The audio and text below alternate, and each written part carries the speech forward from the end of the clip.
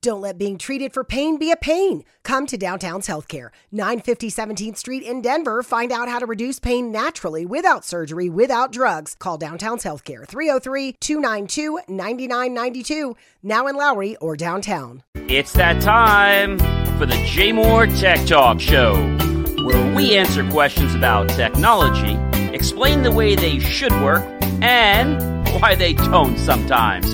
And now here's your host, John C. Morley. Okay. Yeah. Well, hey, everybody. Welcome once again to the Jay Moore Tech Talk Show. It is great to be here on our first Friday, Marcus, of March. Where did that month of February? Heck, where did January go?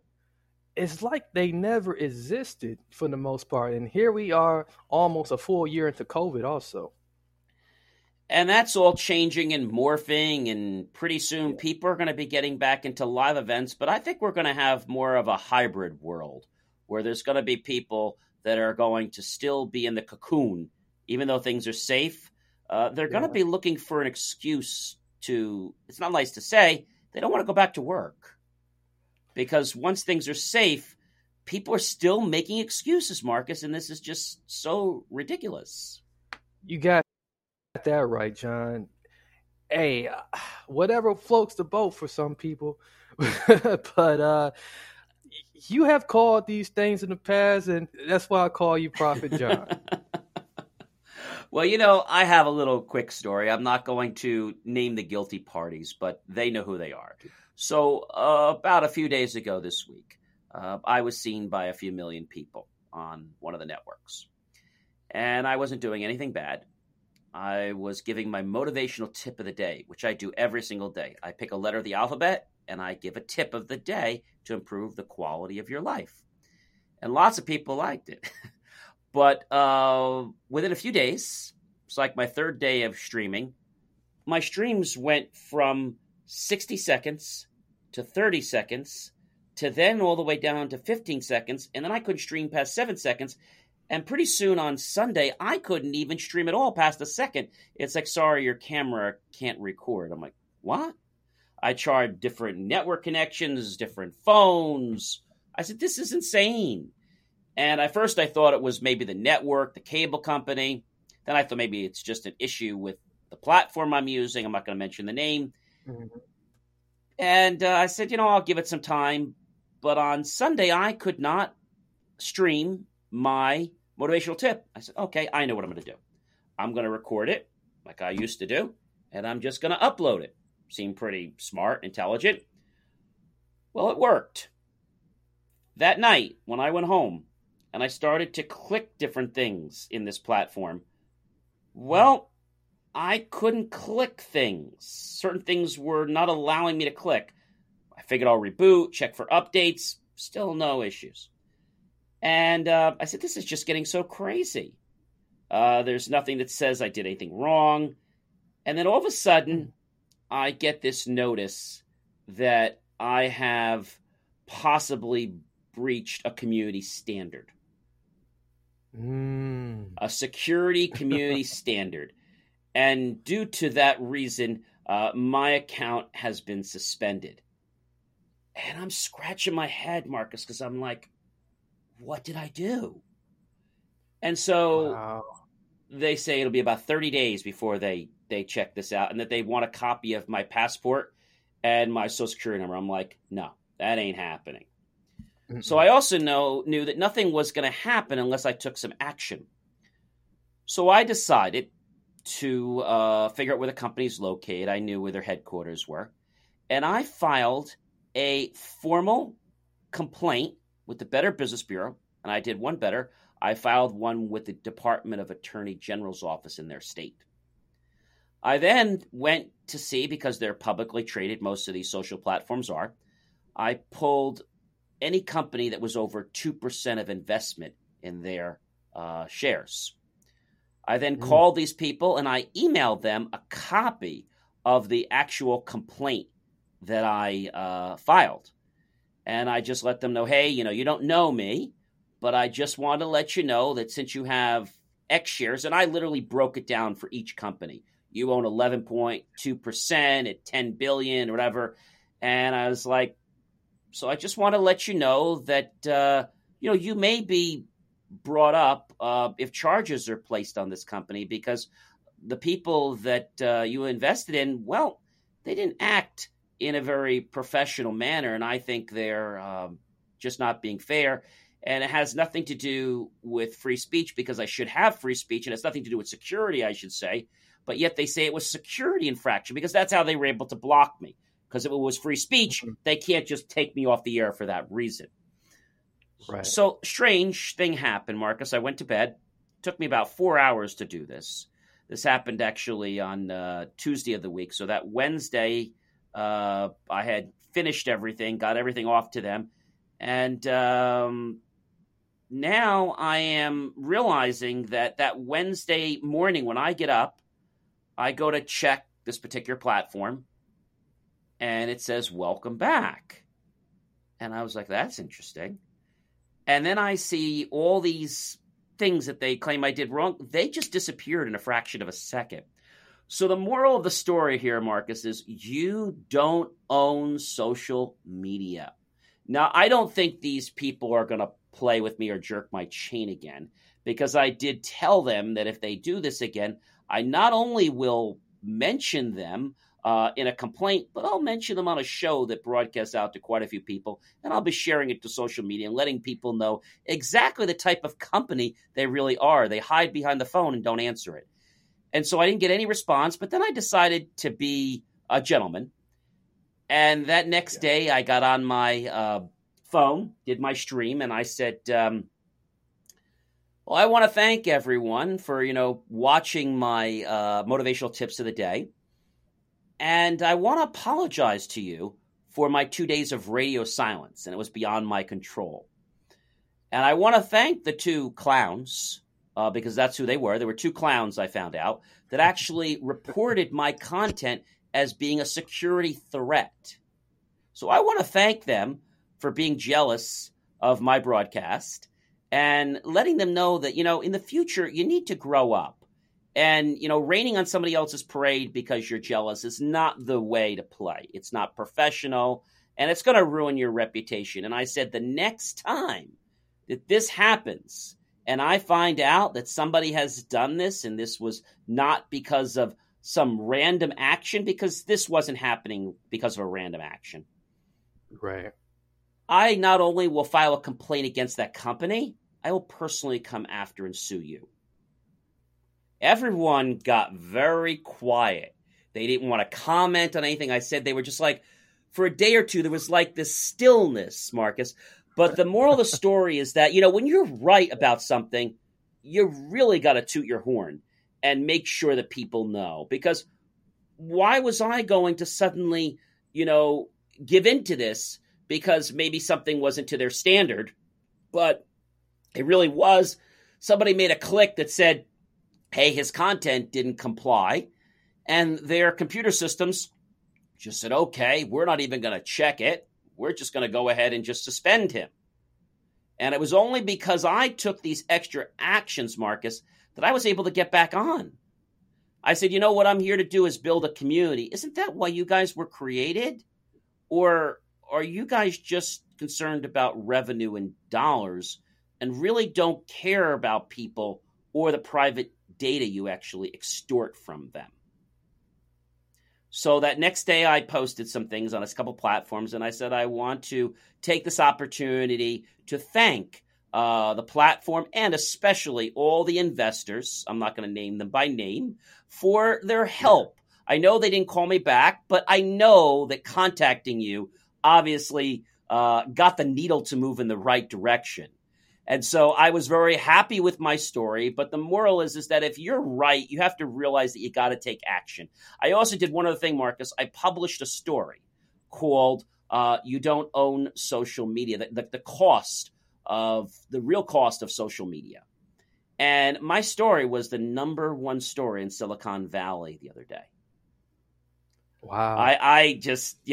So all I did was just take a little thing. So one person can make make a difference, but you have to do the right things, and you have to address it with a professionalism and a respect, and also, not an attitude toward them, but just looking at the facts.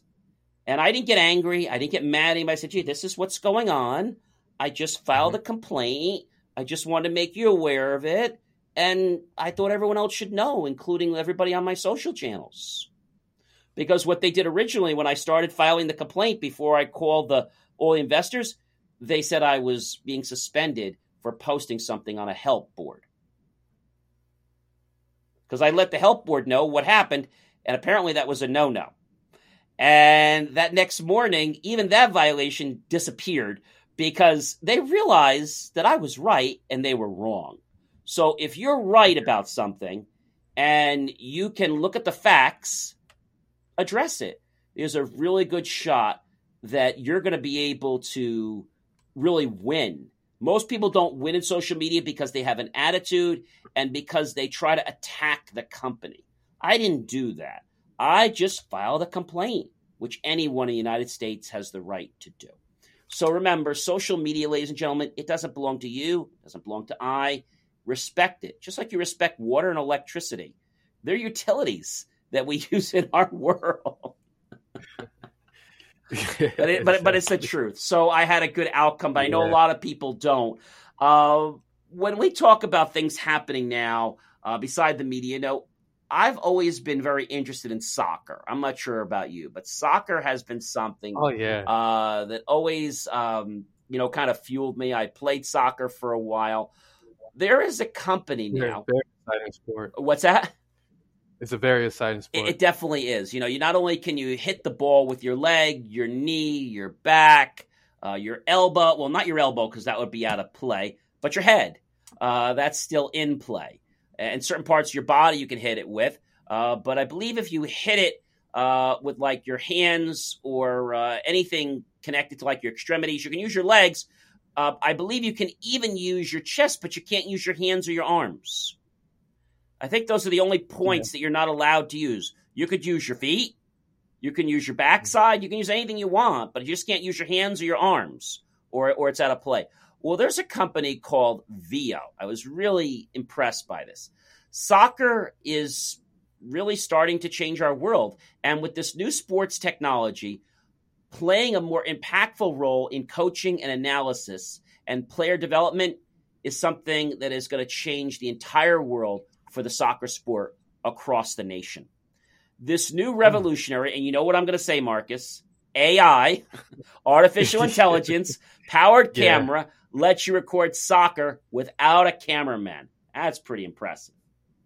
Just set it and start it, and the new Veo does the rest.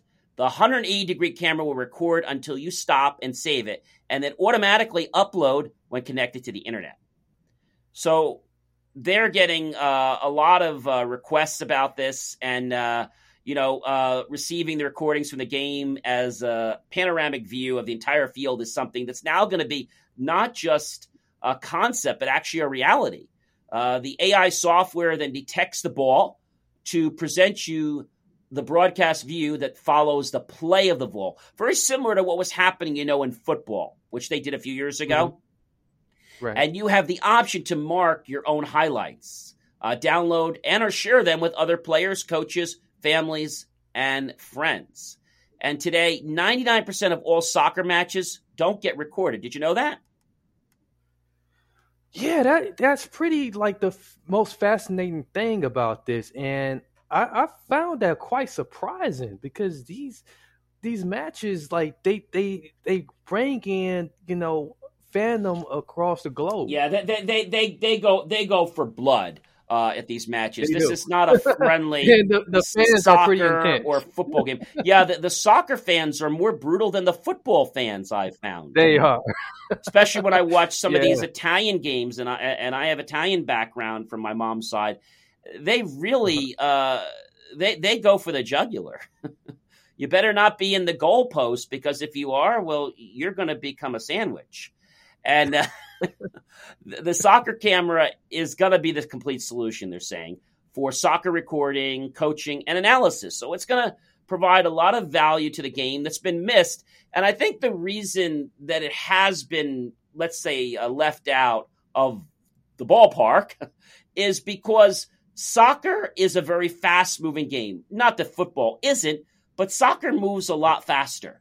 Soccer's like ice hockey, and that moves really fast. So you can't have traditional cameras following the puck or following the soccer ball. I bet we're going to see this technology for ice hockey very soon.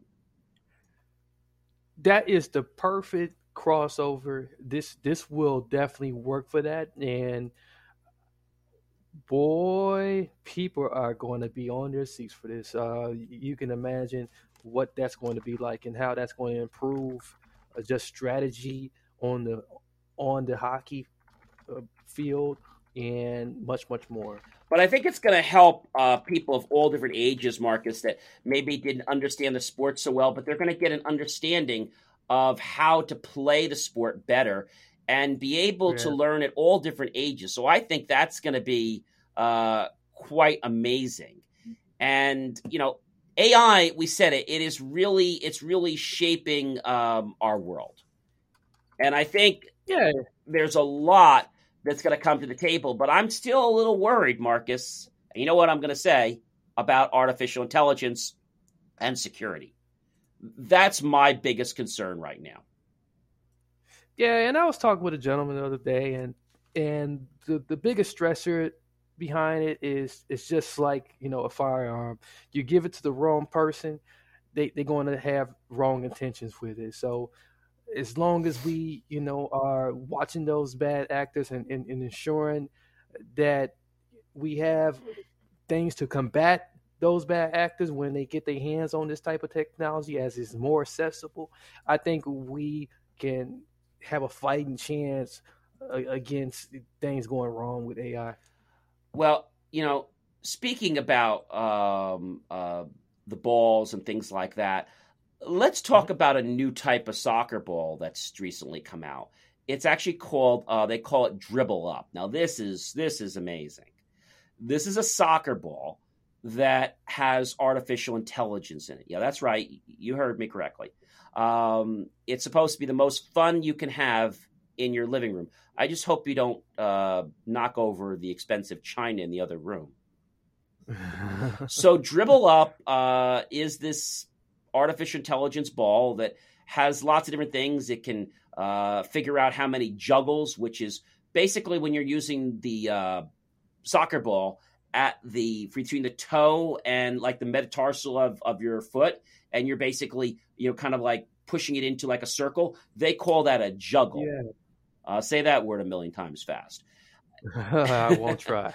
So you're going to be able to look at the reps. You're going to be able to kick the ball. And recently they had a story about a famous athlete that actually was kicking the ball and having a competition with someone. And they said, I wouldn't want to play anybody in soccer. Or what he really should have said is, I would play anybody in soccer except this guy. Because he thought soccer was hard. But when he played this one pro athlete with the ball, his world changed. And he's like, this person's intense.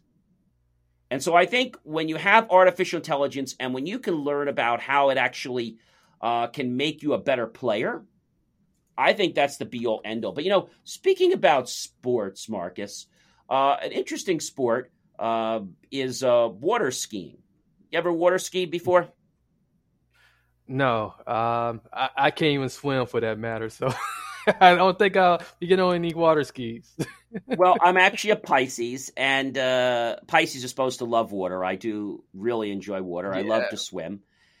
And our next guest, who's coming up in just a moment, he is a skier, and he's an active member with the Pewaukee Lake Water Ski Club. Hopefully I've said that correctly. And he is a person that did something very remarkable. He actually figured out how to get people to water ski that have disabilities. And he is proud to be the U.S. ambassador for the Disability Channel, which is also here on the Transform You Media Network, another fellow podcaster with some other great people. And he is someone that is an engineer. He's very active in politics, but he just really wants to bring a level of education to people so that they can treat these people in the disability world not differently, but give them the accommodations that they need. And I believe that's something that our world is definitely lacking. You have to have a real level of patience to do that. And you have to also understand that this is a world that you're going to get a lot of resistance in. So it's not a very easy thing to do, but the way he took water skiing and was able to transform and give people that have disabilities a way to water ski, I think is just quite amazing. Please help me welcome tonight to the Jay Moore Tech Talk Show, Kurt Ruskoff. Well, hello, everyone. Welcome to the Jay Moore Tech Talk Show. I am pleased to have Kurt Ruskoff with me today, another podcaster from the wonderful Transform You Media Network. And he actually has one of his own shows, The World of Ability. And he's here to talk to us today about the world of disability, maybe things that we're not quite sure about. And Kurt, I have to ask you, this has always been something that is passionate to me because, when someone gets hurt, and I broke my legs many years ago, and you don't realize what it's like when you break your leg and then you can recover and you can walk again. But there's other people that things happen to them or they're born like this and then they can't go back to another way. So I'm very grateful for being able to walk and for everything I'm able to do.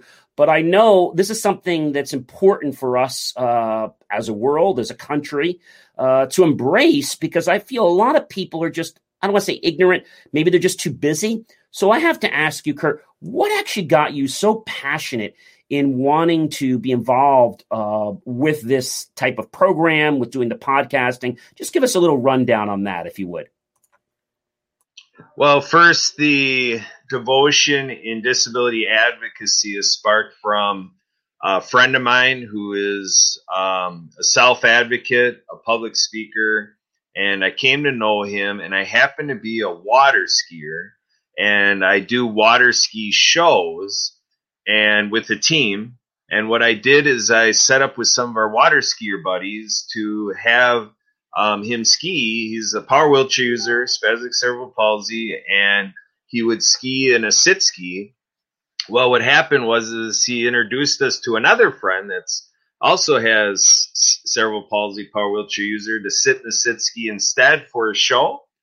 And when we were all ready with him to go, I was told no by the president of our club and another board member.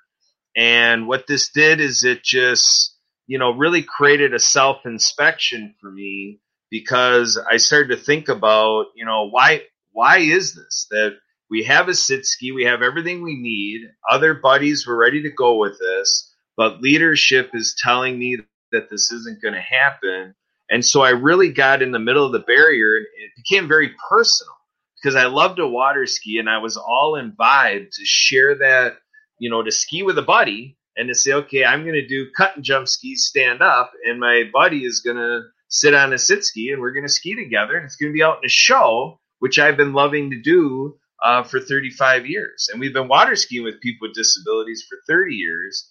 And so with the podcasting, I connected to Marcus Hart because, like we're doing right now, I thought this type of conversation needs to be available to other people. So thank you for bringing me to your audience. It is my pleasure. I love what you're doing for the world, and bringing this message through is just such a warm-hearted thing to do. When we think about disabilities, because a lot of the viewers tonight may not actually know, can you just give us a quick rundown of what are the types of disabilities that we're talking about, from the general to as specific as you can be? Because I think education, Kurt, is probably one of the most important things that we can bring our viewers here tonight. Okay. Well, I say the conversation starter is when we look at people with intellectual and developmental disabilities, as people in disability services say, the IDD community. And then we have the deaf community, the blind community, and people with physical disabilities. So those are significant factions of the disability community. And from there, we go to what we call intersectionality, significant populations that have a good portion of people with disabilities in their communities. And so this would involve people living in chronic pain, people who may have a mental health diagnosis, and people who may be having a goal of substance use reduction. So what that means is the last three are about that, in those communities, there may be people who have their own personal situation, their own personal profile is such that they actually are in that community with the disability, and in social services, health and human services, those things tend to be bundled because in agency work, they like to, kind of look at if people with disabilities are being served, from maybe a more initial request, that then if the disability component is there, we can regularly do it. So those are the 7 populations I get people thinking about as I carry forward the conversation. And that's a good way to introduce it, is that it's really about understanding from a very micro level as to, what, I don't want to say is wrong, but what is maybe different. And just because something's different doesn't make that person a bad person, a good person. It just makes them different. And it's no different than learning disabilities. One of our wisest person that came before our time, Einstein, and several others had learning disabilities. And I think when we understand it from that perspective, having this doesn't make the person bad. It just means that they learn differently, or that they need some accommodations that are needed, but they're very bright, intelligent people. And, on July 26, 1990, was a very important date in history, wasn't it? The Americans with Disabilities Act was signed into law by President H.W. Bush. So what did that really mean, Kurt? Well, what that meant is that, we saw the 80s be a time which I say is still the last 30 years. I don't think we've gotten out of the time yet. We haven't evolved. Don't let being treated for pain be a pain. Come to Downtown's Healthcare, 950 17th Street in Denver. Find out how to reduce pain naturally, without surgery, without drugs. Call Downtown's Healthcare, 303-292-9992. Now in Lowry or downtown. Mary redeemed a $50,000 cash prize playing Chumba Casino this year. I was only playing for fun, so winning this was a dream come true. Chumba Casino is America's #1 social casino experience. It's serious fun. With over 80 casino-style games to choose from, you too could win life-changing amounts of cash. Be like Mary. Log on to ChumbaCasino.com and give them a whirl. That's ChumbaCasino.com. No purchase necessary. Void or prohibited by law. 18 plus. Terms and conditions apply. See website for details. The voice in the preceding commercial was not the actual voice of a winner. To a population where, we're not relying on the veteran community to make sure we're committing to this as the entire U.S. population, and in agency work in the business community and all these institutions of our country. We're not committed to it to the level to make it happen if it wasn't for the veteran community. So injured, wounded vets in the 80s is really what put us over the top that law passed. If you really look at the politics, that we're there and still are there. We still are in a situation where we're really not giving the balance in American life, in the hands or in the lives of people with disabilities to the extent that it should. We're losing human resource returns as a country because we're marginalizing, we're objectifying, and we're limiting people with disabilities on our side. So I agree with you that it's not a description of how limited Americans with disabilities are, or people in the world with disabilities are. It's the population of people like where I come from. I came into this not identifying with a disability or not saying I was part of the disability community. And it was that incident that drew me in, that I'm like, I'm going to commit to this because I realized my own flaws and my own faults, that I was not operating in the right paradigm myself. And when I had my aha moment, I started to feel responsibility to say, in life they say, what's it going to take? An act of Congress? So that's your point, John, is we felt in 1990 the reality that, yes, it does take an act of Congress on this topic, because people are building buildings thinking of the 75% of the population of people that don't have a disability, and then saying, okay, now what do we got to do for the people with disabilities? It's not an inherent thing that we do out of knowing and dedicating to universal design and all of these other things. So that's what ADA means, is that we do need to be forced to do it as Americans, or we're not, which is unfortunate. You're right, 100%. And when we say that someone needs ADA accommodations, obviously we think of things like a ramp. We might think of things like a loudspeaker so people can see. We think of a strobe so that they can get out if maybe they're not able to hear a smoke alarm going off or a carbon monoxide alarm going off. What other types of accommodations are generally needed by the ADA populations that may not be so inherent to know about? Well, there's, like, as an example, the colorblind community. If somebody's colorblind, when we have our visuals on screens or out in the environment, people who are colorblind have their factor that the environment or a computer screen or on a device is not friendly for them, and, has different discomforts and pain elements. There's things like fragrances. You wouldn't think of that. If somebody has a chemical insensitivity, they're protected by ADA because that could affect their inclusion, in events or at the workplace or in the medical environments or in travel, if we're using those fragrances and stuff like that. So, there may be, companion, I don't want to say companion animals or pets, or not really, wouldn't be pets then, or there'd be service animals, and there might be emotional support animals and so forth. There's all these different things that, enter into it. So yeah, for sure, the deaf community, for sign language interpreters, having things transcribed, like you've done for, one of our World of Ability shows, you've transcribed that for us, and for the blind community, that if they're not benefiting from,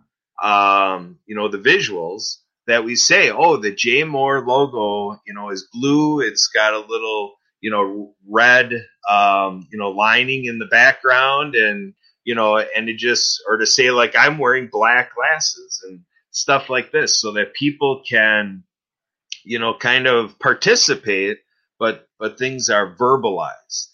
It's so kind of like in a building. It's like in a building where you're walking around and you would see these bumps for Braille, so that blind people can actually find the numbers to a doctor's office, to a location, or something like that. So there's something else that's important, and ADA is not something that's just for getting around to hospitals or public buildings, but there's something called ADA in the workplace and reasonable accommodations.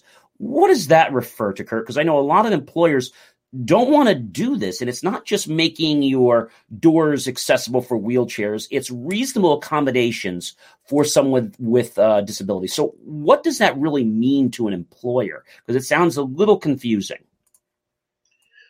Well, everything is individualized for the employee or the worker. Could be an independent contractor, whatever it means. Say somebody is a member of the community of people with autism or something like that, and there's a sensory challenge. So an accommodation could be to make sure we're assigning somebody to work in a quiet place. It could be dexterity issues, like if somebody has mobility challenges, to have like a trackball mouse or something like that, because there may be limited finger movement. It could be if somebody is blind, that we make sure all of our computer systems or all of our devices and everything work friendly with all that assistive technology that people in the blind community use to turn the visual stuff into audible, participation, and vice versa. It could be if somebody's in the deaf community that we start to give resources in for a sign language interpreter in the transcription. It could run the gamut. I mean, in the mental health community, we could talk about agoraphobia, so to make sure that we're not formatting work that somebody's a part of a conference or something because their mental health diagnosis falls into that they get shut down if they're in rooms with a lot of people. So that's not their environment that way. So it's a lot of things that could be. So just to pay attention to the individual and help them do the work that they're hired to do. And I think what you mentioned about people being in a room, especially like in a courtroom, a lot of times attorneys do this intentionally, and it's wrong.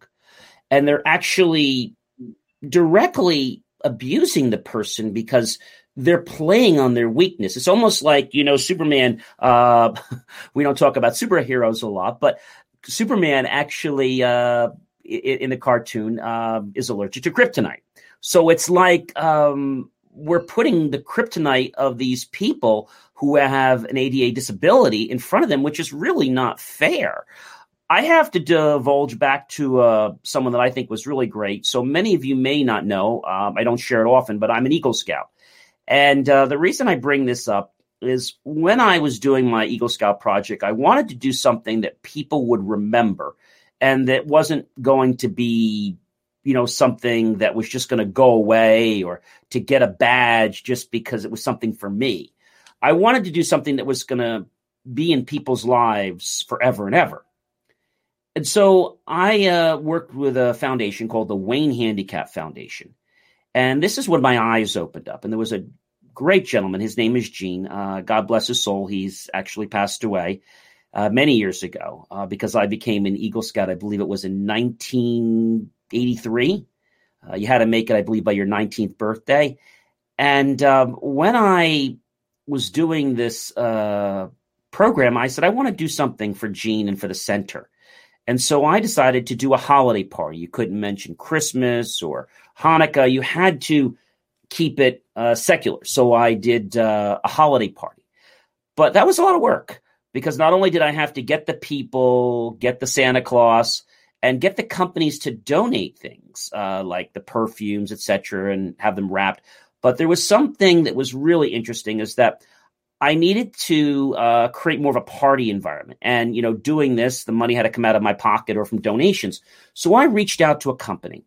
And I usually don't mention companies on the show, but I really do want to say thank you to this company, and I can't thank them enough. The company is actually in Clifton, New Jersey, and they're called AGL Welding Supply Company. They're at 600 US 46 Clifton, New Jersey, 07013-973-478-5000. And again, I don't mention companies, but the reason I want to do this is I called this company up because I knew they did all types of gas, helium, and all the things for the hospital. And so I reached out to them and I asked them if they would be willing to donate some helium for my Scout project. I said, it's for the Wayne Handicap Foundation. We're doing a holiday party. And secretary took my information. And the owner called me back and he says, we'd be happy to do that. We're definitely in support of that. And I said, gee, this is really nice of him. And so when I went out there, I said, I'm really grateful for what you're doing for me, for the Wayne Handicap Foundation people. This is going to be a great party. He says, well, I think what you're doing is great. But I have to tell you, the reason that I'm helping you so much is because my son has a disability. And I want to show you something. And below his main floor, their sales floor, they had geared it for people with wheelchairs.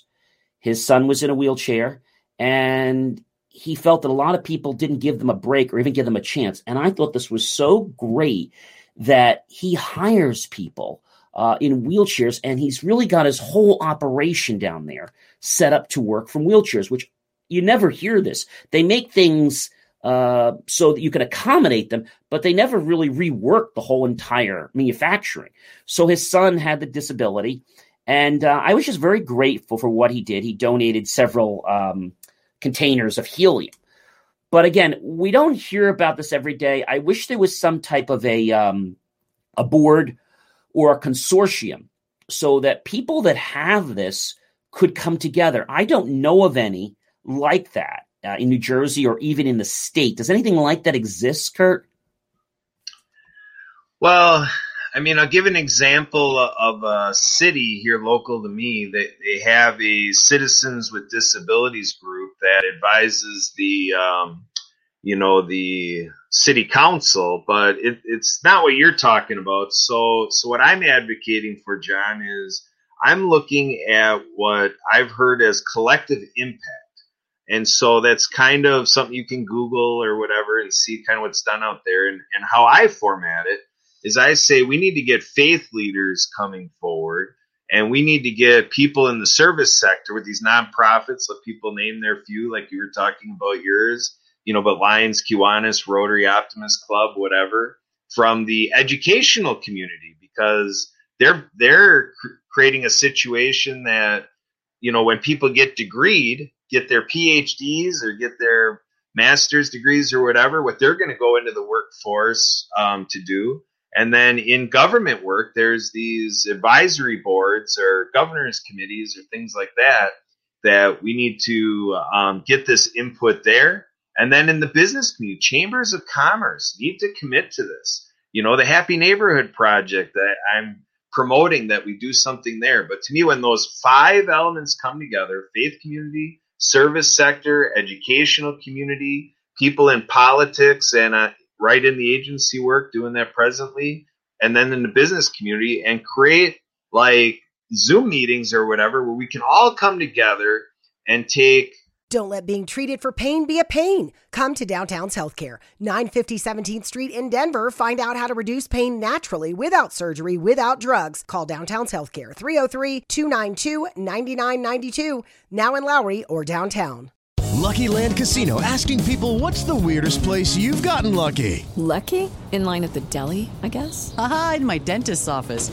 More than once, actually. Do I have to say? Yes, you do. In the car before my kids' PTA meeting. Really? Yes. Excuse me, what's the weirdest place you've gotten lucky? I never win and tell. Well, there you have it. You can get lucky anywhere, playing at LuckyLandSlots.com. Play for free right now. Are you feeling lucky? No purchase necessary. Void where prohibited by law. 18+. Terms and conditions apply. See website for details. A collective responsibility so that an individual can come to this, collective group in the community, and then have the movers and shakers say, okay, we're going to help this individual get a better experience in our marketplace because we take responsibility for that. It's almost, Kurt, like the Make-A-Wish Foundation.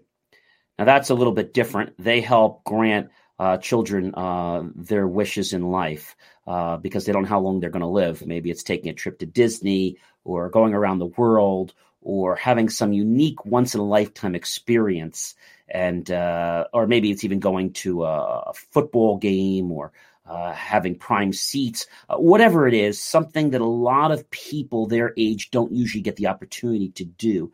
And I think in the ADA and with what you're advocating, I'm also president of the Franklin Lakes Chamber, a 501c3 organization. I think it's great, but the only challenge is that it needs to be spelled out.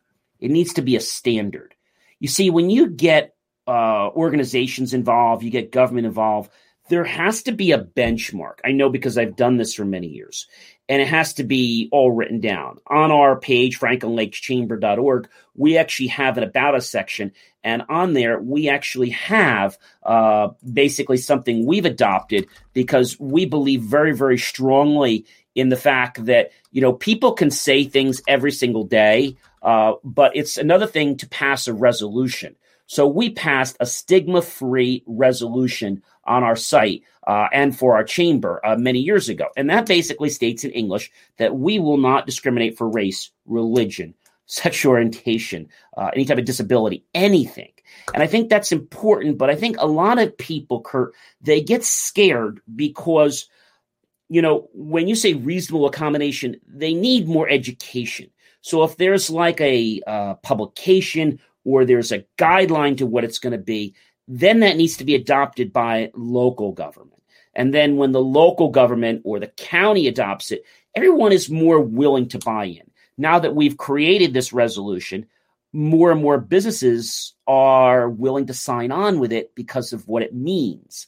A lot of times when somebody becomes part of a cause, they get scared because they don't know what the commitment is or what they're putting themselves up for. If that makes any kind of sense.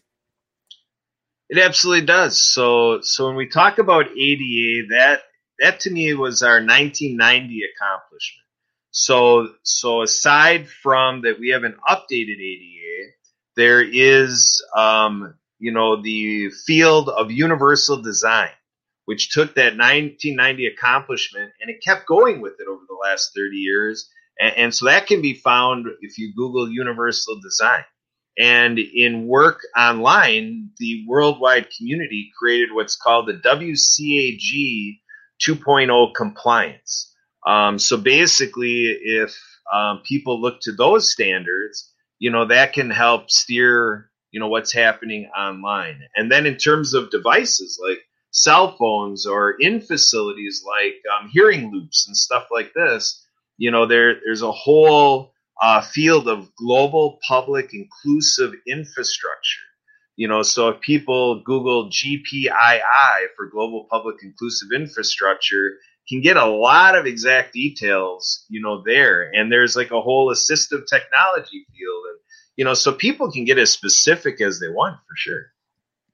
To paint a picture for people, because a lot of people, we think in pictures, not in words. And to put some perspective on this for some people, let's think about a key, for example. And this is one example.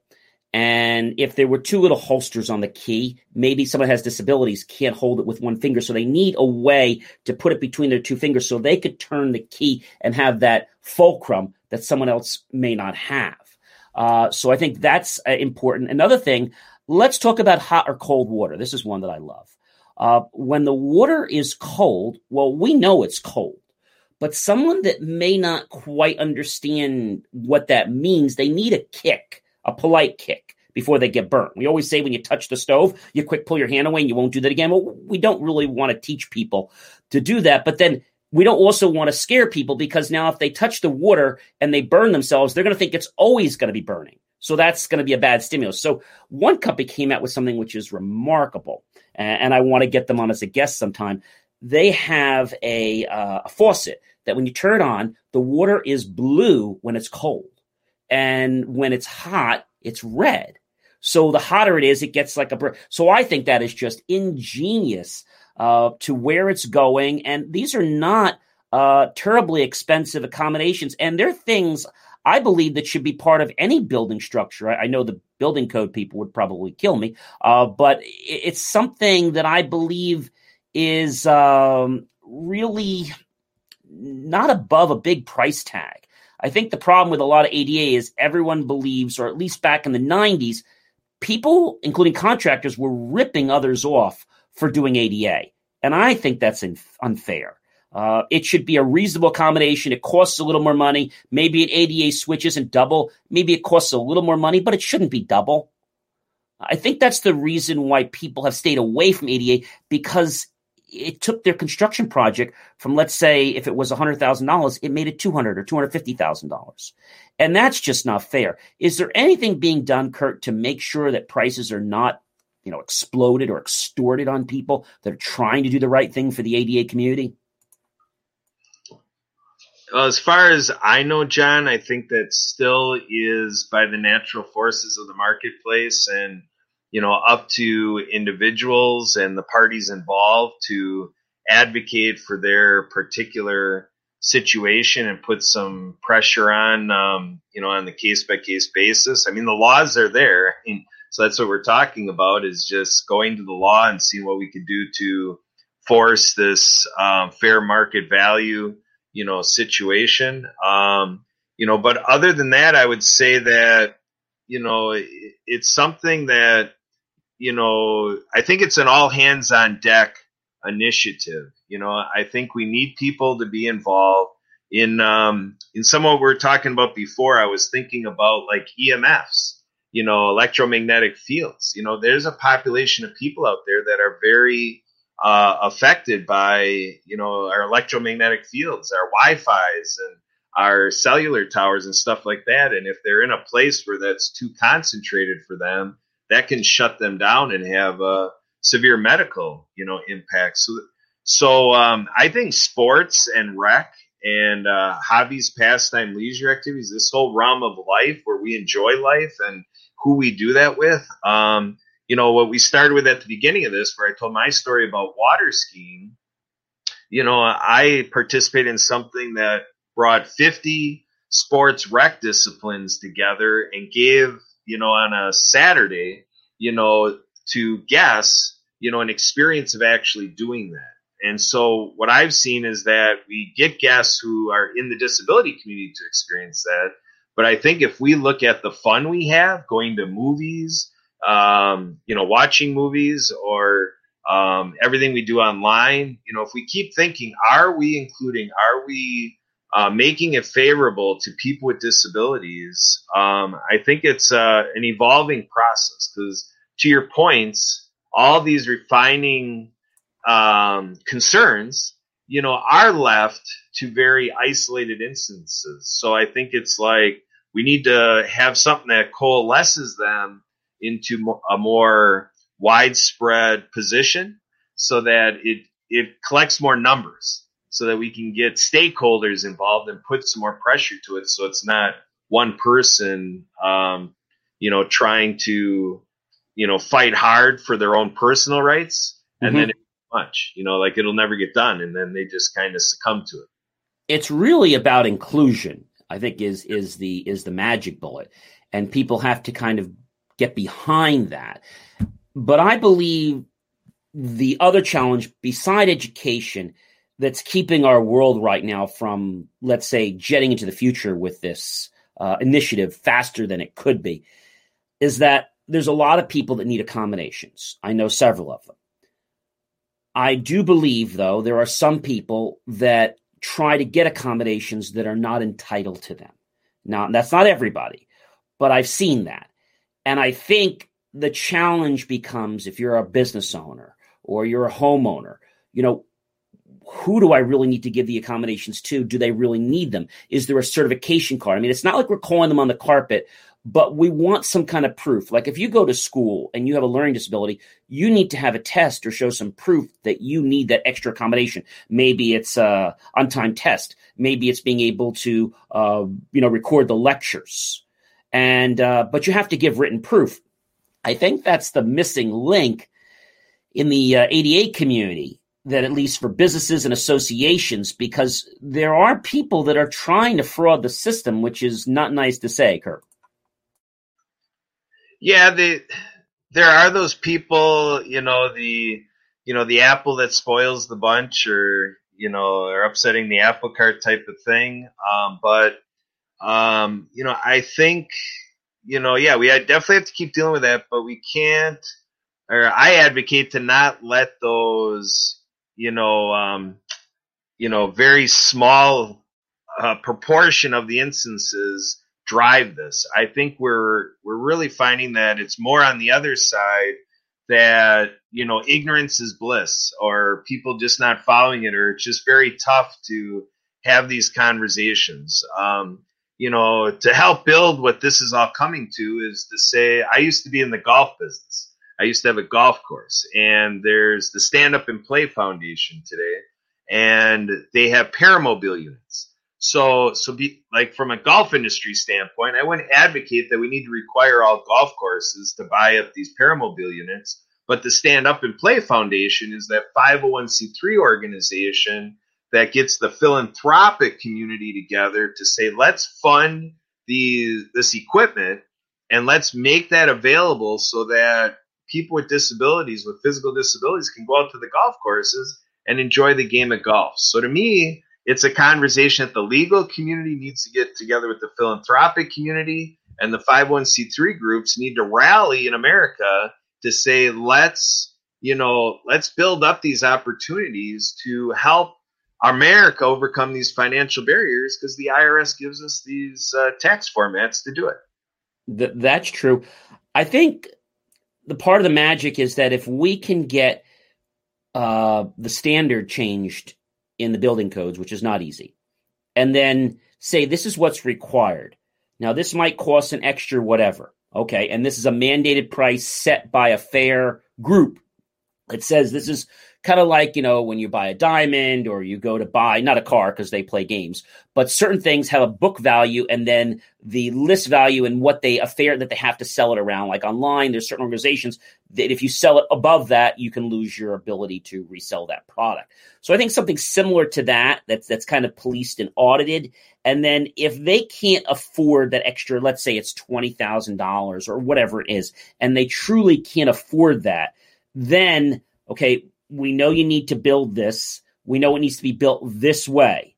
And I understand you can't, pay the extra $20,000 or $10,000 or $50,000. We have 3 501c3s that we work with, and they will usually pick up the cost of that. I think that's what has to happen.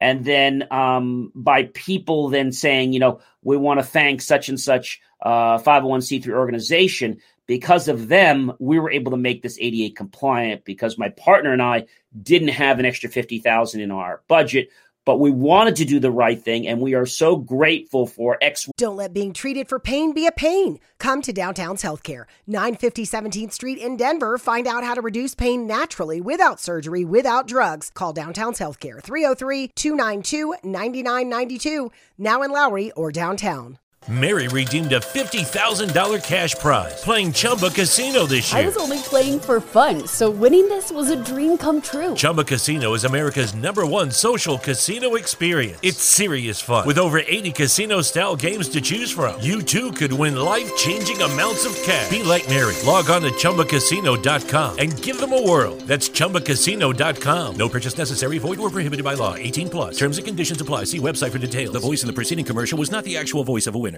YZ 501c3 or this one. And I think that's going to send a message home to people that, hey, when you give a donation to these charities, what's going on with it? Where's the money going?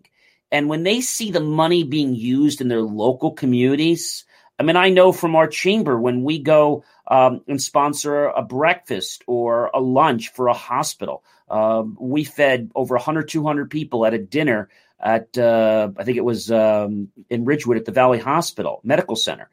And people were like, oh, that's great. I said, well, we're a charity.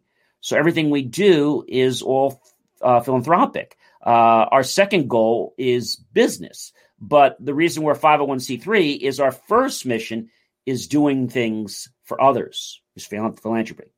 So I believe it is education. I believe it's something we have to just keep, chipping at.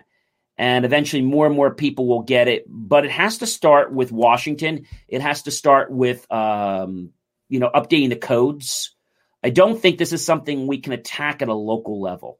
I think this is something that has to be mandated from a federal level and then filtered down because there are just too many regulations and there's too many different ways that you could do something or not do something. My last question, Kurt, for you, because we're almost running out of time, is in websites, there's something called ADA compliancy. So what do we mean when we talk about a website having to be ADA compliant? Websites being ADA compliant, is looking at things as simple as the size of fonts we're using, the spacing in between the parts of the website. Because again, if somebody has a dexterity issue and you're creating too much of an intricate use of the mouse, you're kind of ruling out a lot of computer users. Again, for the colorblind community, or in terms of assistive technology, the ADA law is there to make sure that when we're building, this field of websites, that people with disabilities can also access the website. So that's what ADA is describing, is that, friendliness, user friendliness for people with disabilities for whatever their circumstances may be. And so if somebody's a person who's deaf, then that they're getting the closed captioning, or, that you got the visual and the audio balanced out there. And it's something that can be used by all people browsing the internet. What we started doing, my marketing company started doing a little while ago for some of these large corporations, is when they have a website, we allow them to change the font size so they can pick what font size through a few popular ones that they can see it at. And then what we do when it's someone, let's say, that's maybe colorblind, is they have pages on the website that they can click on and it will read the entire page. This is a picture. Here is the caption. So I'm not saying every little thing can be done like that, but I think as long as the service that they're looking to access is available for them to understand and get enough information about it, I think that's really what ADA compliancy is. And it does take some planning. It does take some time because Google right now is not really rewarding people for being ADA compliant. Maybe that'll change down the road, but they're not rewarding people. So I would think that if they decided to do that, more and more people would. But what I learned, Kurt, which was really interesting not too long ago, is that if you are a company and you are 15 or more employees, you can get charged some hefty fines for not having an ADA compliant website. And that's going to be pretty soon. Not today, not tomorrow, but I know that'll be coming in the next couple years, on the roadmap.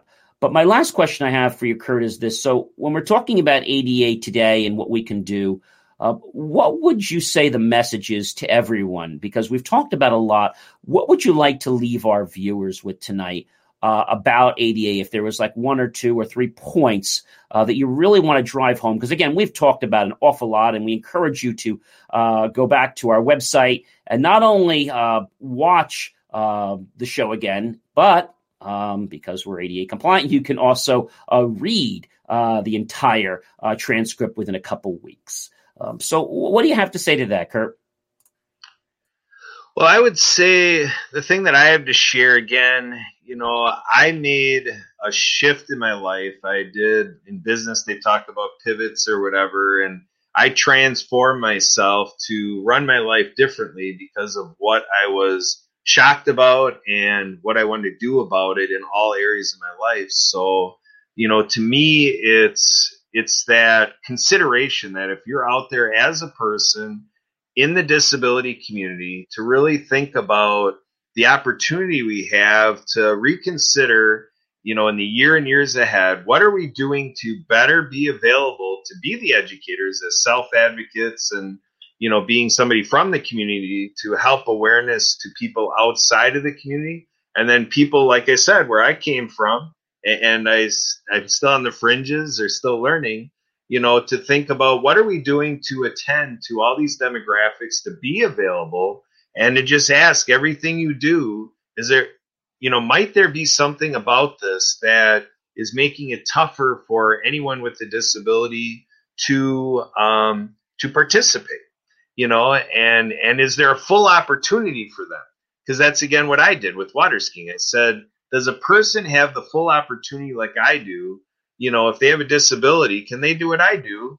And that wasn't the case. So I went out there to change that. We made huge strides in that. And I think everybody out there has that opportunity. And the question is, are you up to that initiative? That's what I'm looking at. I think what you're saying makes a lot of sense. And what I tell people, if you cannot be compassionate, or you can't find a compassionate bone in your body, which hopefully there is one somewhere, then to just picture yourself with a disability for a moment, okay? Whether that's having a broken leg or not being able to see. And you can do this yourself. You can literally, close your eyes and you can take away these senses for a moment. And even though it's pretend, imagine what it would be like if you had to live the rest of your life like that. Now, they do say when you lose a sense, the other one does get a lot stronger. I recently learned that when someone is blind, there is a certain type of acoustic that bounces back on their tongue. And because of that, they're able to get projections. And that's something that I thought was amazing that, you have that type of gift. So there are ways, but I would say just to be grateful for what you have and understand that, you have the ability of many of us to be able to walk, to see, to talk. And I go back to this last thing. When I broke my leg and I was on one of these buses, it was a dial-a-ride because I couldn't drive with a broken leg. And what I learned was that I had to get a doctor's certificate to be able to get on that bus. And every 30 days, I had to get it re-upped. And they said, well, you're a temporary. I said, what do you mean? Well, you're temporary. Once your leg heals, you're going to be off this and you're not going to be able to use this anymore. You just have a temporary ability to use this. So you're like on probation. I'm like, oh. So, and I think that's good that, we have those type of things in place, but more services like that need to be in place, just like we have for the handicap, parking spaces, that there are things in place to help people understand that it's not something that we should abuse, and it's something we should respect. And like I said, be grateful for what we have and try to help those that maybe don't have the senses that we have. Kurt, this has been a really educational time with you. If any of our viewers do want to reach out to you, what's the best way that they can get in contact with you? Well, I welcome people to call or text me. My phone number is 262-372-1754, and people can email me, Kurt, K-U-R-T, at thedisabilitychannel.us, and you can find me on Facebook, LinkedIn, and you can Google me. I'm open to anyway. And when is your show for our viewers, the time and day? The World of Ability is every Saturday at 3 p.m. Eastern. Okay. And you can actually get to your show by going to the TransformUpodcast.com link, as we are part of the Transform U Media Network, and you can look for that great icon, which is the World of Ability. And if you don't know what that looks like, it's pretty easy to find. It basically is a world, and it has the World of Ability. It's like blue and white, and then there's like a little device, I guess, with like a sonar kind of sending signals out for like a help, I guess, if I'm reading that correctly. But really educational, Kurt. This has been very interesting to learn, and I hope that we've brought some perspective to many people that maybe shy around from things like this, because a lot of times people don't want to get involved. It's not because they're discriminating. It's because they don't know how to react. And I think that's something that our culture needs to learn, that it's okay to interact and, not to be afraid, but to, realize that everyone is a person, and that even though someone can't see you or can't talk to you, or maybe they don't have an arm, maybe they have a prosthetic arm that they can use signals. We didn't talk about that. They can actually make the arm move or do things like that. They're still a person. They still have feelings. And they can still enjoy life, and there's a lot of things you can do, and you can still be their friend. So there are definitely a lot of things that I hope the World of Ability brings to you, and also today's guest, Kurt Ruskoff. Again, I want to thank you for being on the Jay Moore Tech Talk Show. It was a pleasure having you, and we'll have more guests that will be talking about different types of disability devices, because I think this is really important to educate people on the technology that is out there, and that you really need to be paying attention to, especially if you're building a new home or you're building a new office, or you have someone in your family that maybe gets a disability later on in life. I hope not, but it's important that you get educated. So now when something happens, you're ready to embrace it because you have the knowledge and the education. Thank you again, Kurt. You're welcome, John. Thanks for being a pro in practicing inclusion. It is my pleasure. Have a great rest of the weekend. Well, I'll tell you, Marcus, that was interesting. You've talked to Kurt, I know, lots of times because you're with him in the other show. But did you learn anything new tonight from the interview that I had with him?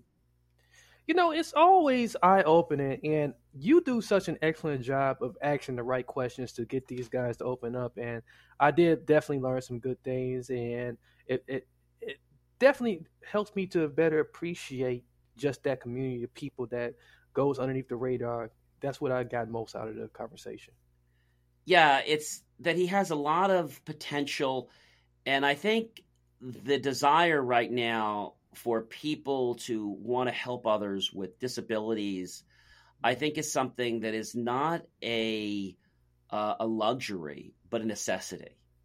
And I think we need to embrace that. And really, we always talk about, whether it's racial discrimination or whether it's sexual orientation discrimination or whether it's jobs or whatever other types of discrimination we have, we really don't talk about equality when it comes to disabilities. Right. It's like implied, but, we always say we don't discriminate for race, religion, orientation, sexual orientation, but we don't say disability. Why isn't that in that caveat? I'm missing. You're on track to graduate from a great school, but do you feel unsure of what's next? Top accounting firms want candidates like you with backgrounds outside the industry. Northeastern University's combined MS in accounting plus MBA will prepare you to launch your career in just 15 months. Develop accounting and business expertise and gain immersive experience through a paid corporate residency. RSVP to a virtual information session at northeastern.edu/accounting events. HIV is still an issue in Montgomery County. The more open we're able to talk about HIV, we treat it like any other health prevention. PrEP stands for pre-exposure prophylaxis. People who are not HIV positive, who may be at high risk for contracting the disease. This is a good choice for you. It's just a way for you to sort of take control and say, I'm going to do this to protect myself. Do it for them. Do it for you, Montgomery County. Learn more about PrEP, the HIV prevention medication. Visit doitforyoumc.org. Something, Marcus. It should be in there. It really should. And it's something that's so universal across the board. Anybody can, at any time of their life, can be affected by this. And it's got to be a bigger conversation. So I gladly appreciate you bringing on Kurt. You definitely did your job today. Well, thank you. And I appreciate, again, Kurt, for taking his time to be on our show. But, speaking about things that are happening in the world and technology, and that brings us always back to our conversation. You know what I'm going to say? COVID.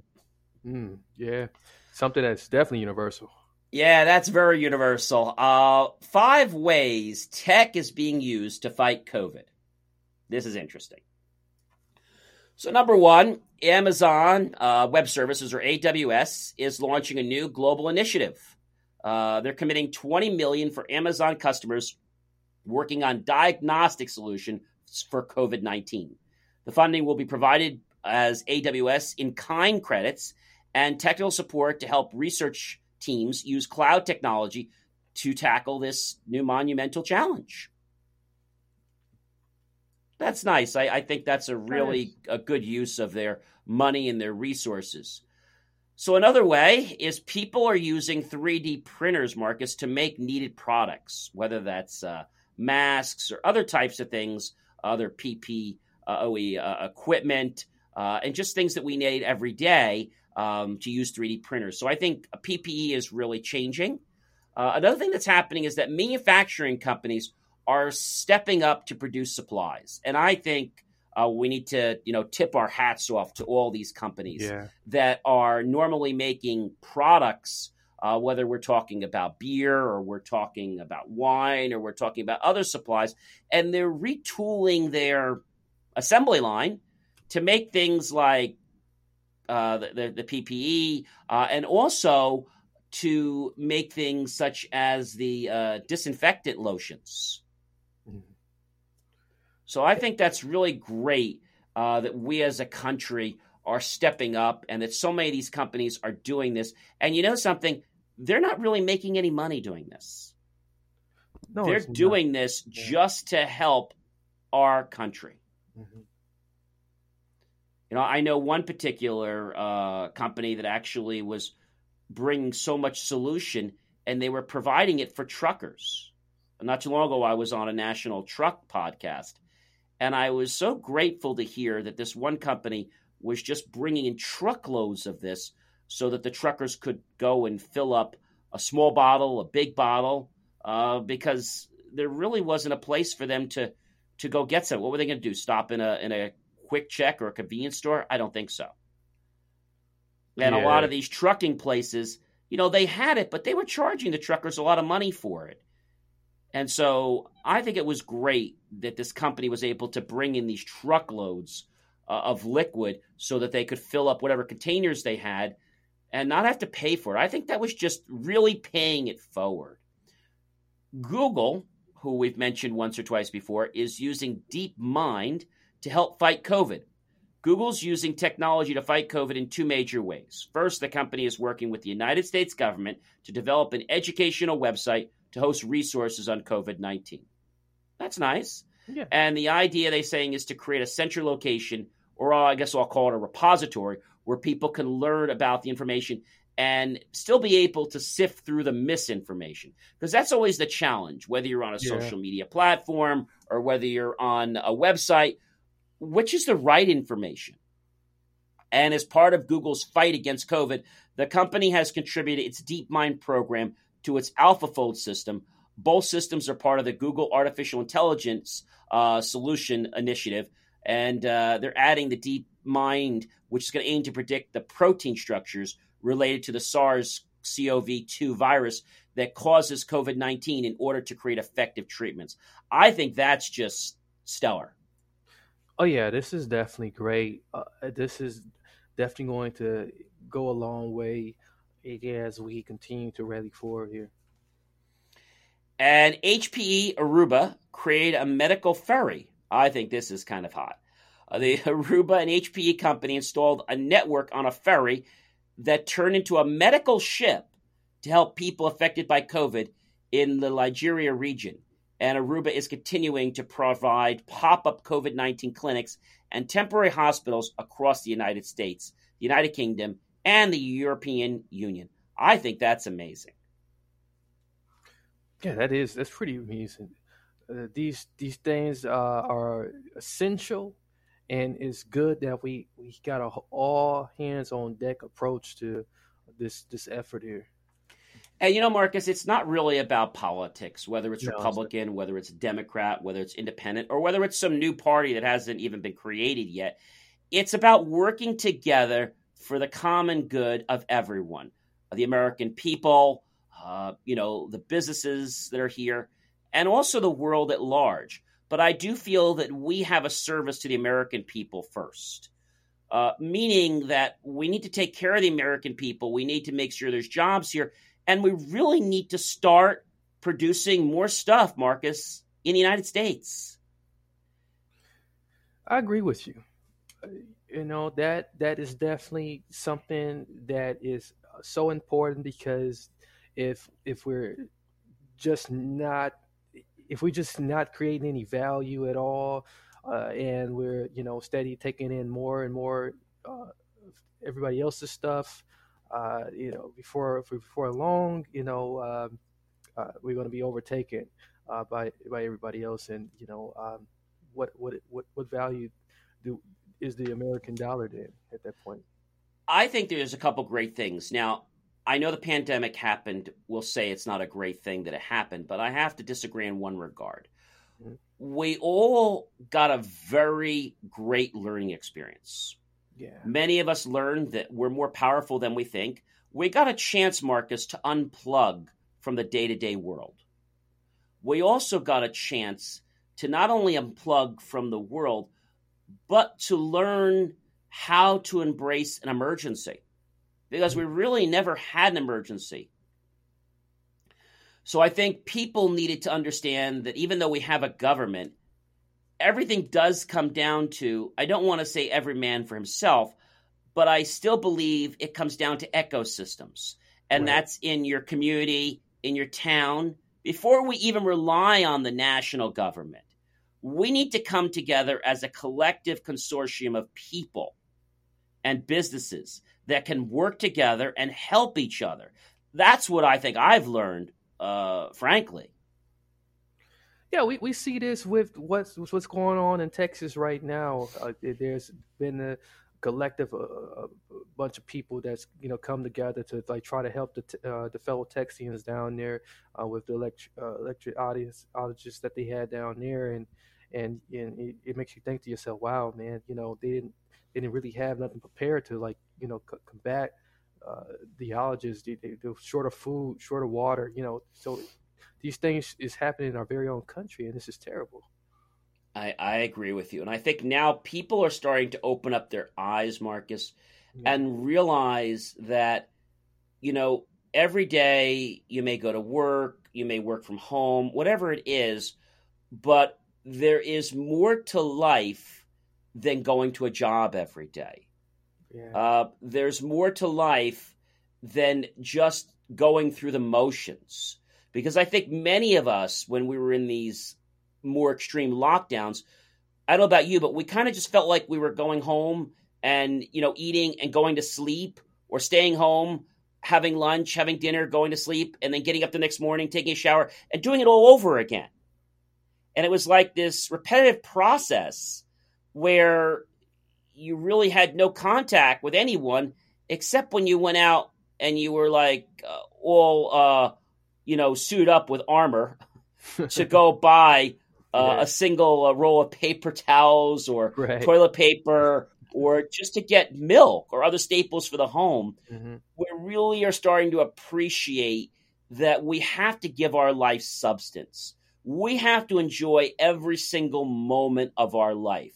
Because when we look at our life as a machine that is route, our life goes by very quickly. And I think if we can enjoy those moments in life, we can just maybe, Marcus, slow it down just a little bit. Definitely. You're on the right track there, and you're really putting the message out there, and I can see it all written in bold. So this is so true, and I hope moving forward into the coming years here, we start seeing some real transformation in the way we do things. Yeah, absolutely. I am so glad to see that people are coming together. Like I said, as they're coming together as a collective, and I think that is something that we have to understand. And people that don't want to understand that, I think they're doomed for failure. But enough of my rant on that. Recently, there was a spaceship that took off. You probably heard about it, and it took off without a hitch, and it landed without a hitch. But then it exploded seconds later. I don't think that was a very successful test flight, if I do say so myself. No, that was the SpaceX's Starship prototype. And they're all raving that it took up so well into space and it landed so well. But then it exploded. I wouldn't think it landed so well if it exploded seconds later. I agree it took off well, but I just can't agree that it landed that well. No, you can't really call any explosion a success. If it's going to explode seconds later, this is concerning. That means someone didn't do something right somewhere. So they got to tighten up on this. They got an incredible program, none the least, over at SpaceX. It's incredible what they're doing. They're doing things at lightning speeds over there, and I think they're moving way too fast Yeah, I think everyone is very zealous between Mr. Musk and also the CEO of Amazon, who stepped down, as you know, not too long ago. I think it's that battle, and that's what's making this so hard, is that they're each fighting to get something that's going to be first, but they're really not putting the R&D into it that I would expect as an engineer. It's just being done very carelessly, to be honest with you. Yeah. But in other news, General Motors is actually looking to build a second battery factory in the United States. That's actually good news that they decided to stay home and not send it overseas. They were talking about, before all of this happened, there was talks about, sending this thing somewhere in a different country. But it's good to know that they're going to be staying close here. I think a lot of people are realizing that the initial cost to do business in the United States are going to be more money. But in the long run, it is going to pay off because of the jobs, because of the accessibility of product. I think that's what many of these companies are starting to understand. And already the two companies, General Motors, basically in the LG Chem Limited, they are basically building a $2.3 billion battery plant in Northeast Ohio. We are all entitled to sexual health, just as much as physical and mental health. We want to make it easier for folks to find resources. However they engage with us, there's no wrong door. So it's important that people are able to get access to care that is affirming. Talking about what their sex life is, about their concerns, and to make sure they're healthy. Do it for them. Do it for you, Montgomery County. Your sexual health matters. Visit doitforyoumc.org. HIV is still an issue in Montgomery County. The more open we're able to talk about HIV, we treat it like any other health prevention. PrEP stands for pre-exposure prophylaxis. People who are not HIV positive, who may be at high risk for contracting the disease. This is a good choice for you. It's just a way for you to sort of take control and say, I'm going to do this to protect myself. Do it for them. Do it for you, Montgomery County. Learn more about PrEP, the HIV prevention medication. Visit doitforyoumc.org. Ohio that is expected to open next year and eventually supply enough batteries to power hundreds of thousands of vehicles annually. The new plant is likely to be a similar size investment that some of the other people have said and have seen that they recently opened up in Detroit. And I think this is the right way. And if we just keep setting this bar and this example, hopefully, Marcus, more people are going to take this example. That's what I'm praying for. Yeah, it's like what the guy we were just talking about, Elon Musk, said is that if more automakers took on this mindset, we can lower the cost of cars. We can rally forward into making more electric cars readily available to people. We can innovate, right here. We don't have to, send things elsewhere and slow down the process. And we don't have to pay for logistics costs either, because It's going to be a lot cheaper if they're going to be right in our own city or right in our own state or right in our own country. It's going to be a lot cheaper to manage the logistics. But we're going to talk about another friend of ours, and that's Google. Google's user tracking crackdown has advertisers bracing for change. Companies that gather data on their customers are going to be in the best position to weather Google's decision to rein in tracking. I'm a little concerned about this because there isn't really a standard. And just the other day, I was learning even more. We always knew that they captured data on us. Right. But one of the platforms, Facebook, actually has something, I'm not sure if you all know about it. It's called basically off-site data or off-web data of Facebook. And what that is, Marcus, is when you install your app, your Facebook app on your phone, you're basically giving it permission to learn everything about the apps you use, if that's dating sites, if that's buying a pizza, if that's Grubhub, buying tickets with Fandango, if we're going to the movies again. They're starting to learn about stuff you do, including what you're shopping on Amazon. And all these companies, Marcus, are sharing this information. They're all guilty. Yeah. I just see that when we have things for free, there's a problem. And I feel that as long as our country is not paying for things, then there's a problem with how we can orchestrate that. If we're paying for something, then I don't think they have the right to take our data. So this is why we're speculating to why certain types of advertising may cost more money for users to have because it will protect their data, if that's going to become a reality. These are just some of the things that they're toying with. But I really feel, Marcus, that this is not just Google, it's not just Facebook, it's not just Amazon. We're talking about a multi-trillion-dollar industry. These companies, Marcus, don't make money off of the little ads that you and I buy. They don't. No. They make their money, it's not nice to say, by exploiting the data they collect on us. So you can go into Facebook, you can delete this data, but even though you delete it, I really don't think it's gone. I think they still have it. And they say that they'll stop collecting it. And when they stop collecting it, then you don't have access to their app from another app. Like if you were posting from Facebook to Instagram, but they own each other, you wouldn't be able to do that if you didn't allow data sharing. So I feel that they're not really explaining to people what they're doing, Marcus, and that's the biggest problem, I say. Yeah, and the government, they're not hip on it, or they are somewhat hip on it, and they're are being lobbied. So with that being said, we become their slaves.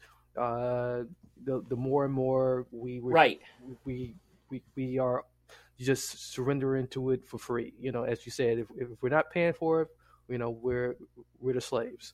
I think we have to ask ourselves, do we want things for nothing and have the possibility that our data may be compromised? I mean, you pay for an Alexa, for example. Okay, so this is a perfect classic case. You're paying to have Alexa every month. Okay, you pay for this fee. To basically, you buy the device is what you do. I don't think they have a monthly fee anymore. They waived it. So that's really what it is. You pay for the device, but every month your service is free. Right. So if they charged you a fee, like $19.99, $20.99, would people want to pay that? And would companies really want to do that? Because now they're losing big revenue. Mm-hmm. I don't think it's a problem that they're taking the data as long as people consent to it. But if you don't know what data they're taking, it's like somebody stealing candy from a baby. Oh, yeah.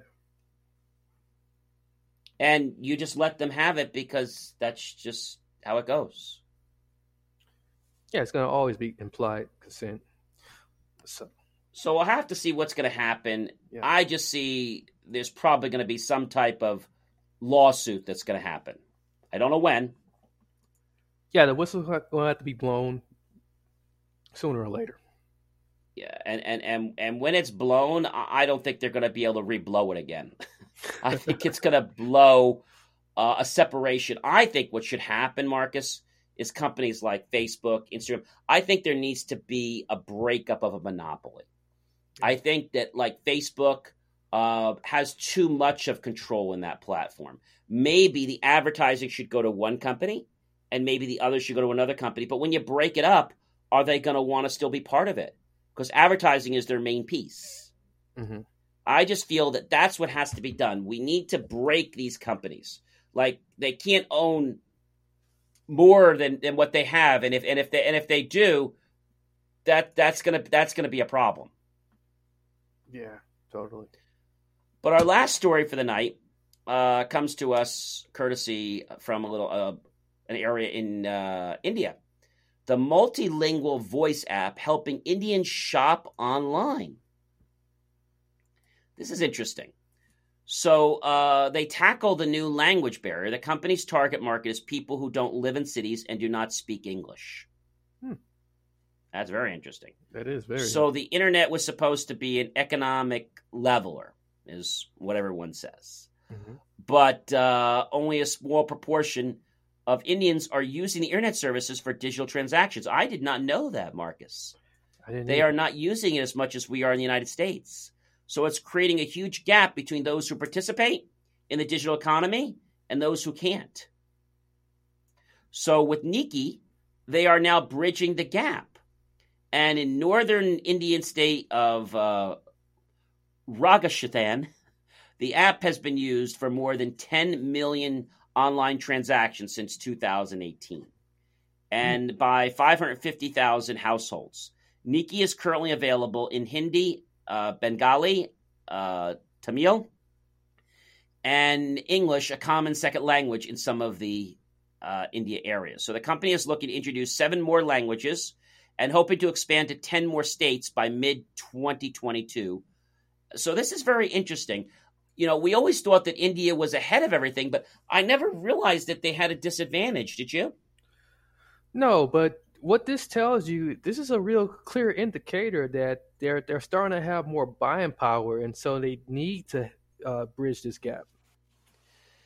That could be good for us, Marcus, and it could be bad, because I still feel that when product is purchased, whether we're talking about masks or we're talking about cell phones, 9 out of 10 things you buy right now come from China.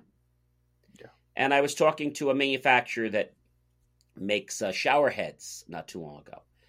And the person was telling me, John, we have 90% of our products, or 95% of it, is made in the United States. I said, well, that's fantastic.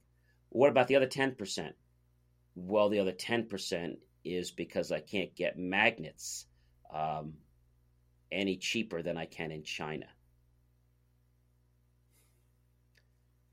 So that tells me something. It tells me we as a country need to look at what we're weak on and start taking our government to build up these weak areas in our economy. I think our technology is good, but it's not as good as China. No. I mean, they are just blowing ahead of us. Yeah, and the more like countries like India get more buying power, and their gap is closed, they only shopping the countries that are producing like China. So if everything you buy online comes from China, what do you think is happening to their economy? It's only making their economy stronger and making ours less. Exactly, and it's weakening our dollar. Yeah. It's weakening our dollar. So as these, I'll call them micro changes in our world happen, because that's what's really going on.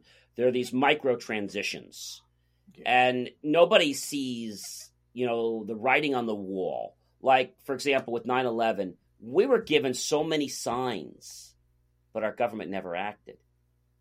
Why are we waiting until the whole house is built till we react when we see them starting to pour the foundation? Well, I think at this point the foundation's already been poured over there, John. Well, they got the foundation, and they might have the first floor done. Yeah. Yeah, it might be a fortress now, and at this point now we're just sitting we there. We need to waiting. figure out as a country, Marcus, what we can do to be sole source. What can we do better than anybody? Mm-hmm. And we need to capitalize on that.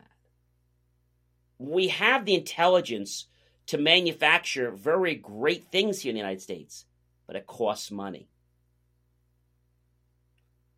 Yeah. It costs money. So I feel that whether we're talking manufacturing or whether we're talking about, textiles or whether we're talking about service businesses, we're always going to be getting people from these other countries trying to come in. But what I'm seeing a lot, Marcus, whether it's online or wherever, these people are trying to come in. And the first question I ask these people is, where did you learn how to do that? Oh, my team does that. Okay. So I ask the next important question, Marcus. Where did your team learn how to do that? Oh, they know. I understand they know. But where did they go to school to learn that? No, they've been doing it a long time. And they dodge this point. And I'm so sick of this because they don't give people in the United States a truth. They give us a snow job. Yeah. And then what happens is somebody goes and hires them to do work, and then they're not happy. Or you get people that you ask them to do something for you, and something like giving you a quote or putting it in writing or giving you a reference, they zone out, like they don't get it. And then when you tell them something simple like, this is my time zone, respect it, they shouldn't be messaging you at 11 o'clock or 2 o'clock in the morning. I have learned, Marcus, that these other countries, I have a lot of respect for these countries when I communicate with them. I would expect the same level of respect when they communicate with me. What time do you go to bed? What is your time zone? Okay, it's 2 o'clock here, so it's 2 a.m. What's the latest you work? And sometimes they do work weird hours. HIV is still an issue in Montgomery County. The more open we're able to talk about HIV, we treat it like any other health prevention. PrEP stands for pre-exposure prophylaxis. People who are not HIV positive, who may be at high risk for contracting the disease. This is a good choice for you. It's just a way for you to sort of take control and say, I'm going to do this to protect myself. Do it for them. Do it for you, Montgomery County. Learn more about PrEP, the HIV prevention medication. Visit doitforyoumc.org. But it's important to understand that standard because I feel that they just think they can just knock our door down because we're desperate for them. We're not desperate for them. And I think we need to send that message back, Marcus, that we're very intelligent here in the United States. And there's a lot we can do, and we have degrees and education to back it up. They have an empty promise that they've learned from some YouTube course. And I think that's a problem. I think that is what's wrong with the economy. People are saying they know stuff. They don't have the field experience. They have some book experience. But would you hire somebody that doesn't have field experience for your business? I wouldn't. No. But they just keep coming back and saying, hey, we can do this for you. We can do this for you. And when you ask them, where are your references? What can you do? Where did you learn this? They dodge you. And it's almost this whole culture. But a lot of the guests, I got to tell you that, I've interviewed in the past and I have some others coming up. They have a different level of ethic. It's almost like when I hear about what they're doing, whether it's being in China or other parts of the country, they seem to approach this totally different than the rest of these people. It's almost like they came out of two different molds. Mm-hmm. And these people get that they have to work. The other people don't get it. They just feel that they're going to work their way in. And this is the real caveat. I want to share this with you. A lot of times these people come out to you and say, okay, I don't want any money. Okay, I don't want any money. I just want to help you. I want to learn from the experience. And then what they try to do is they don't take any money, but then they give you a ridiculous ad budget and tell you that it's going to cost this amount of money. So, well, the ad budget on Facebook's only $10. How did it get to $300 a day or $300 a week? It's like they try to snow job you, and I just wish there was some way that the Federal Trade Commission could protect us as citizens. Because, you have things like PayPal, who's not even a bank. They use other processors. There's no way to protect a lot of these people, Marcus. They put some of their lives' money on the line, and these people are taking their money and having a field day with it and not really doing what it is they say they're going to do. There's no level, Marcus, of accountability. That's what's wrong with us doing business with a lot of the internationals. It's not everywhere, but it's some places. And there's just too much of it going on. I completely agree with you. I have had that same personal experience. It's sad to say, but when you had the personal experience, it does make you wonder, like, why are we, being treated this way, and why our government's not coming to our defense? It's like anyone not saying anything, or are we just the silent entrepreneurs who just continue to just take it to the heart and just cry in a corner and then come out and say, okay, well, I just rally on, and so it comes down to two things, Marcus. One is I tell people to do two things. Mm-hmm. First thing you should do is you should put the money in an escrow. Yeah. Now, there are lots of companies online that do escrows, and they range from 1%, 5%, 10%, and they hold the money in escrow. I had a gentleman one time, and I said, gee, I'm going to put the money in the escrow. You know what he came back and said to me? Oh, what, you don't trust me? Well, no, it's not that I don't trust you. It's a company policy. Oh, I want all the money up front. Well, that's not how we do it. Okay, well, why don't you trust me? I'm a good person. And when somebody has to defend themselves like that, I have a problem. The other thing I do is I also test people. And I say, okay, I have a question for you. Or I have something I'd like you to do, a simple test. And they either get very defensive, like they don't want to do it because they're not getting paid. It's a simple thing. Or I don't have time now. The famous one is, I'm busy on other projects. Like, I can't work with you now. That's the best one. You get too technical with your specifications. I'm busy right now. I can't help you. I'm on other projects. Well, if you're so busy, why don't you flag that you're not available? Oh, okay, that's a good idea. Maybe I should do that one. Thank you. It's like, do they think we're stupid, Marcus? Yeah, apparently they do. So yeah, it's something that's got to definitely improve, and I think they watch too many movies over there, and they got the wrong impression about how things are supposed to be. I tell people, when you have a job, get multiple quotes. Yeah. The first thing they always do is say, what's your budget? Well, why is my budget even relative to the job? What's it going to cost? If I don't want to spend it, then I'm not going to do the job, right? Well, what's your budget? And we'll work in there. And it's like they magically set the price at your budget. And I've noticed that. So when you try to ask, well, how long is it going to take? Oh, it's going to take a long time. And they just give you the story that the work is not as easy as you think it is. And a lot of the stuff I know firsthand. And I tell them my experience and I explain things. And I was like, look, this is going to take this time. Oh, no, it's not going to take that kind of time. It's going to take much more. Well, why? Or they lie to you, and then they have to find another resource, Marcus, to get it done. Well, I thought you were that person. Oh, no, I'm working with that person, too. We're all working together. Well, but are you that person? Yeah, no, I'm that person, too. I do that thing, too. Well, if you're that person, then why is it you don't understand anything? No, we're going to have conversation later. We conversate about everything. They invent their own words. Yeah. Right? Yeah. And then when you try to get them back, they're magically not available. Oh, I'm having dinner now. Well, when do you work? It depends. And once you pay them, they're not available anymore. It's like they disappear. I recommend doing escrows because escrows are going to protect you.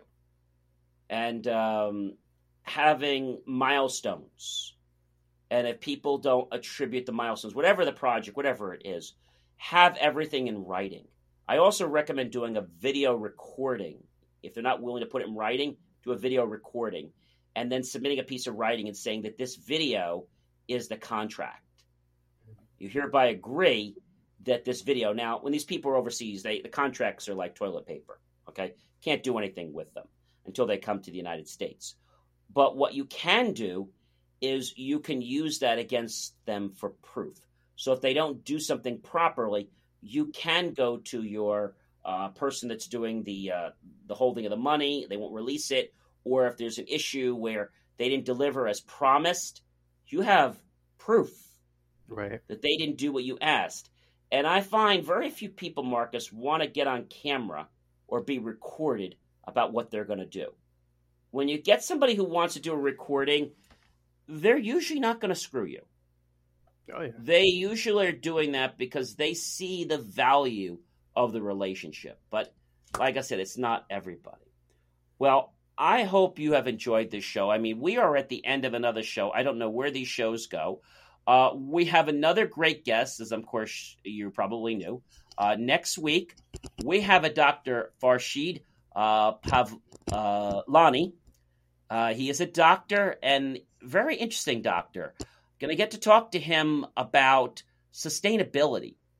And he's an expert when it comes to things like the waste of a company and how we put so much waste out there that we could be turning into resources for our own companies. So that's going to be a a great one. And I do want to allude to, we have another great guest coming up, but at the end of the month, we have a gentleman who is going to talk to us. He is the first man to ever make a cell phone call in the United States. Ever. So the first cell phone call ever to originate was with a gentleman named Martin Cooper. And so we're going to get to talk to him. I'm really excited to talk to him.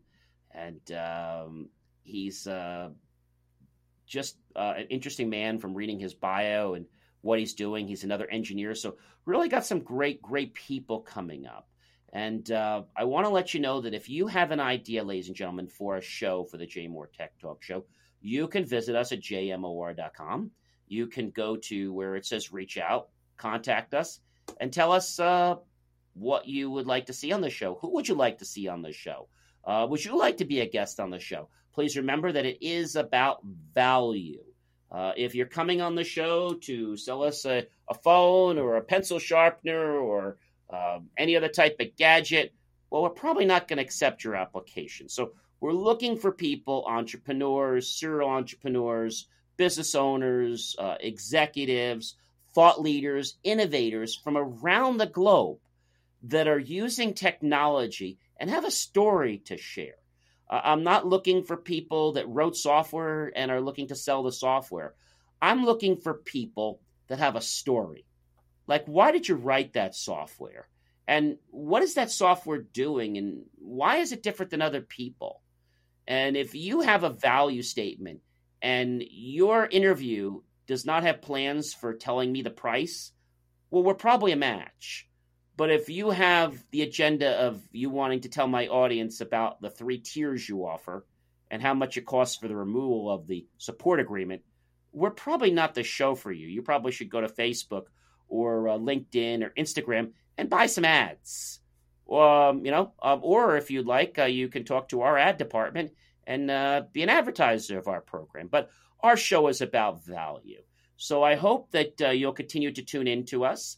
We're expanding our network and our reach, and I hope you will see that we're bringing you some amazing content. So continue to share our channel, tell other people about it, like us, and if there's something you like about our show, tell us. And if there's something you want us to change about our show, tell us that too. The show's here for you. We're here to provide tremendous value for you, for your family, for your friends, for your colleagues, for your associates, and for your loved ones. And I want to leave you with this message before we head into another great weekend. We're in March. The weather's getting a little bit warm. Be smart. If you're going outside, take a nice walk. You don't have to wear a mask if there's not people around you, but carry the mask in your pocket. If you come across some dog walkers or maybe some people by you, don't be a jerk. Put your mask on and be respectable. We're going to get through this, but we really need to understand that us getting through this is about human compassion. We're all going through the same challenge. So let's realize respect. Let's treat people as people. And I think when we do that, you're going to start to see that other people are actually not as bad as you portray them to be. I'm John C. Morley, serial entrepreneur with the Jay Moore Tech Talk Show, and my co-host Marcus. I always want to thank you for joining us, and we're going to see you next Friday right here, 5:30 p.m. Take care, everyone. Thank you for tuning in to the Jay Moore Weekly Technology Show, where we answer your questions about how technology is supposed to work and sometimes why you have challenges getting it to work that way. For more IT support and tips, just text IT support to 888-111. That's IT support to 888-111, and you'll get tips on technology. I'll see you next week right here on the Jay Moore Tech Talk Show. Remember, jmor.com. Do you suffer from chronic hip, knee, or shoulder pain? Avoid drug dependency and surgery with Downtown's Healthcare in Denver. Downtown's Healthcare offers regenerative therapies that stimulate the body's self-healing process. Call Downtown's Healthcare at 303-292-9992, now in Lowry or downtown.